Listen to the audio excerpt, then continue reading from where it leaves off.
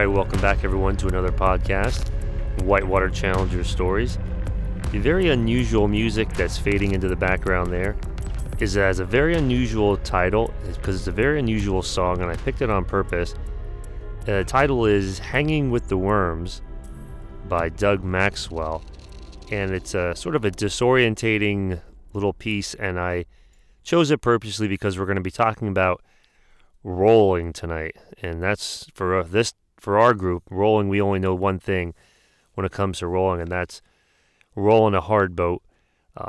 It's a very elusive skill. It can be very elusive for some people. Some people get it right away. Then that makes it even more elusive and strange in some ways, how some people get it right away and some don't. And I think that music kind of goes along with some people.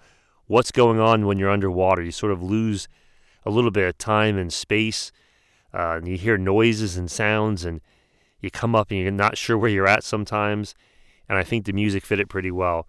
But the roll, when you have one, it opens up your kayaking like I don't think anything else does. Before you can roll and you have confidence in your roll, you look at a river or an eddy line or a wave or anything, a volume of water, and think, no, that's not for me because, I don't have a roll.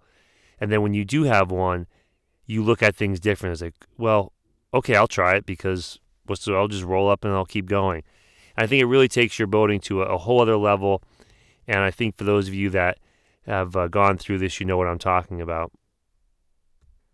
We have two stories, one mine and one someone else's regarding rolling. And I also wanted to touch on another subject about rolling. But let's go with the stories of the first combat roll. And the first one comes from Brett Kallish. Probably if I'm saying your name wrong, Kallish. Brett, apologize, but I'm Zabagalski, so you probably have your name pronounced a lot less than me.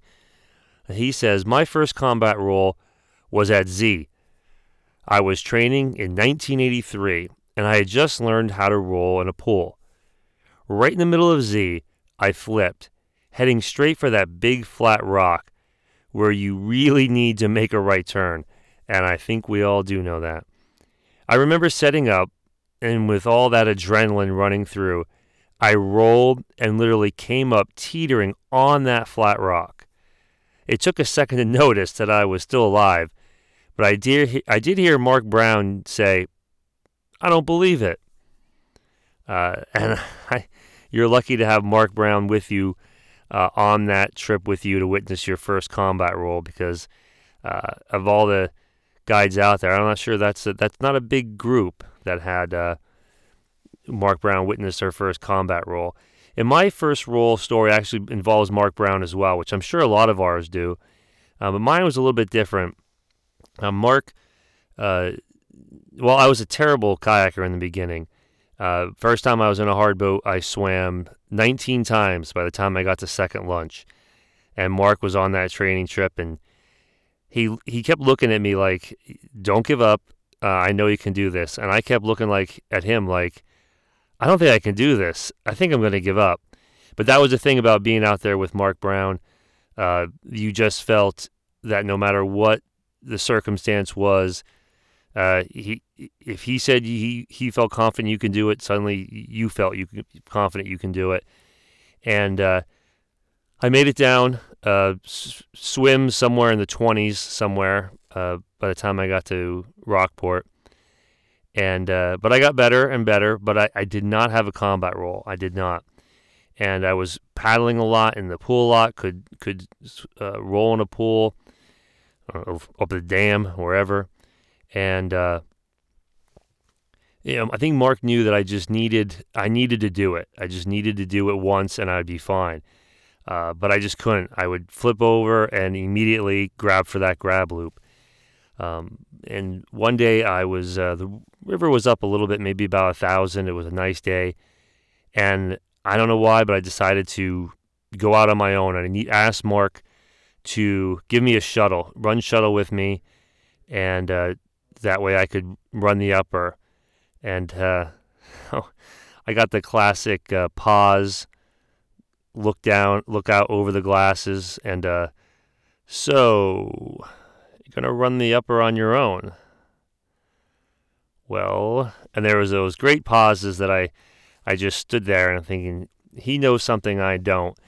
And of course, he warned me about the dangers of paddling alone. But I think what he really knew was that I needed to do this because he knew I was going to flip over.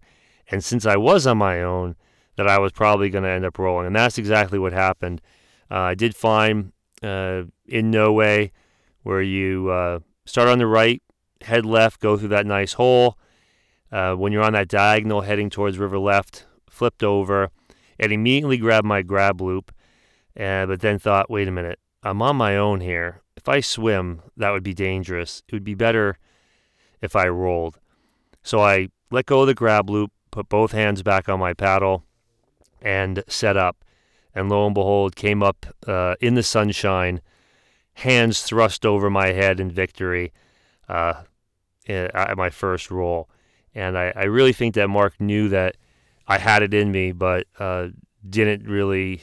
I needed to be put in a situation where I had to do it. And he felt confident that I could do it out there. So it's good to have people around you in your life that believe in you and have confidence in you. And Mark definitely was that for a bunch of us. So a big thank you to him for that. Another thing about rolling was I started thinking about who taught you to roll and what that was like. And I'd love to hear some stories from you about learning how to roll. I was fortunate enough to be part of many kayak clinics. For those of you that remember those 2-day kayak clinics, one day on the dam and one day on the river. And doing a roll sometimes was part of that, depending on the group. And I really enjoyed the task of trying to teach someone how to roll because it was such a lesson in teaching because for those of you that's done it, the person that you are trying to teach how to roll, they're different. They're learning styles. Some of them, they'll say, just show me. They're a visual person, and they'll have you set up, just show me how to do it. And then there's other people that are out there, and they say, well, hold on, let me just try